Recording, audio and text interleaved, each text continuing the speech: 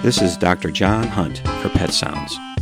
Allow me to spend some time with you discussing pets, pet care, and everything in between. Today's Pet Sounds, we're going to talk about chemotherapy myths for our pets. As pets live longer, they become more vulnerable to cancer, just like people. I may also add that genetically driven cancer from intense breeding is a problem as well.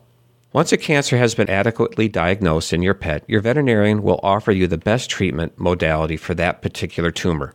Excising or surgically removing the growth is by far the most common form of treatment. That may include amputating part of or an entire limb, in some cases where cancer is in the legs. Radiation therapy is used, but is usually reserved for specialty practices or large universities, and only for certain X-ray sensitive cancers. There are natural treatment modalities that seem to work as well.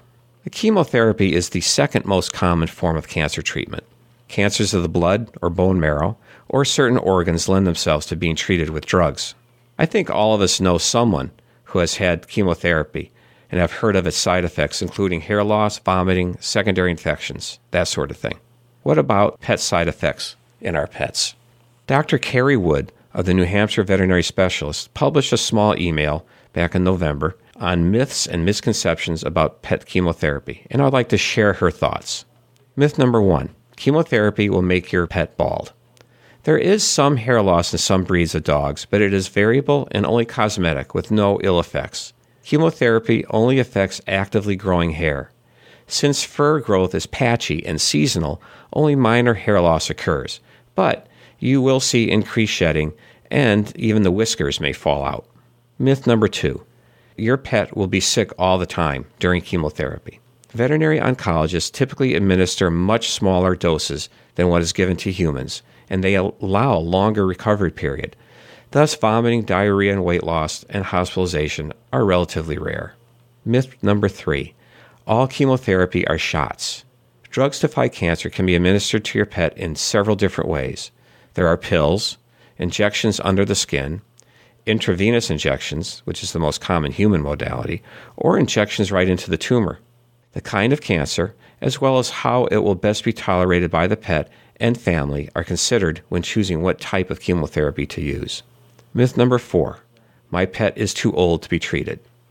Age really isn't a good criteria for deciding on chemotherapy. What is important is the health of the pet's essential organs like the liver and kidney. Old pets with good liver and kidney function are good candidates. The question arises, is it worth it in an old pet? Remember, a year for a dog is like 4 to 7 years for a person. When I counsel owners about cancer treatment versus not doing anything, I try to assess the quality of life after treatment. If the quality will be good, even for 6 months, then I feel chemotherapy is a viable option. Treating your pet for cancer is a very trying, confusing, emotional experience.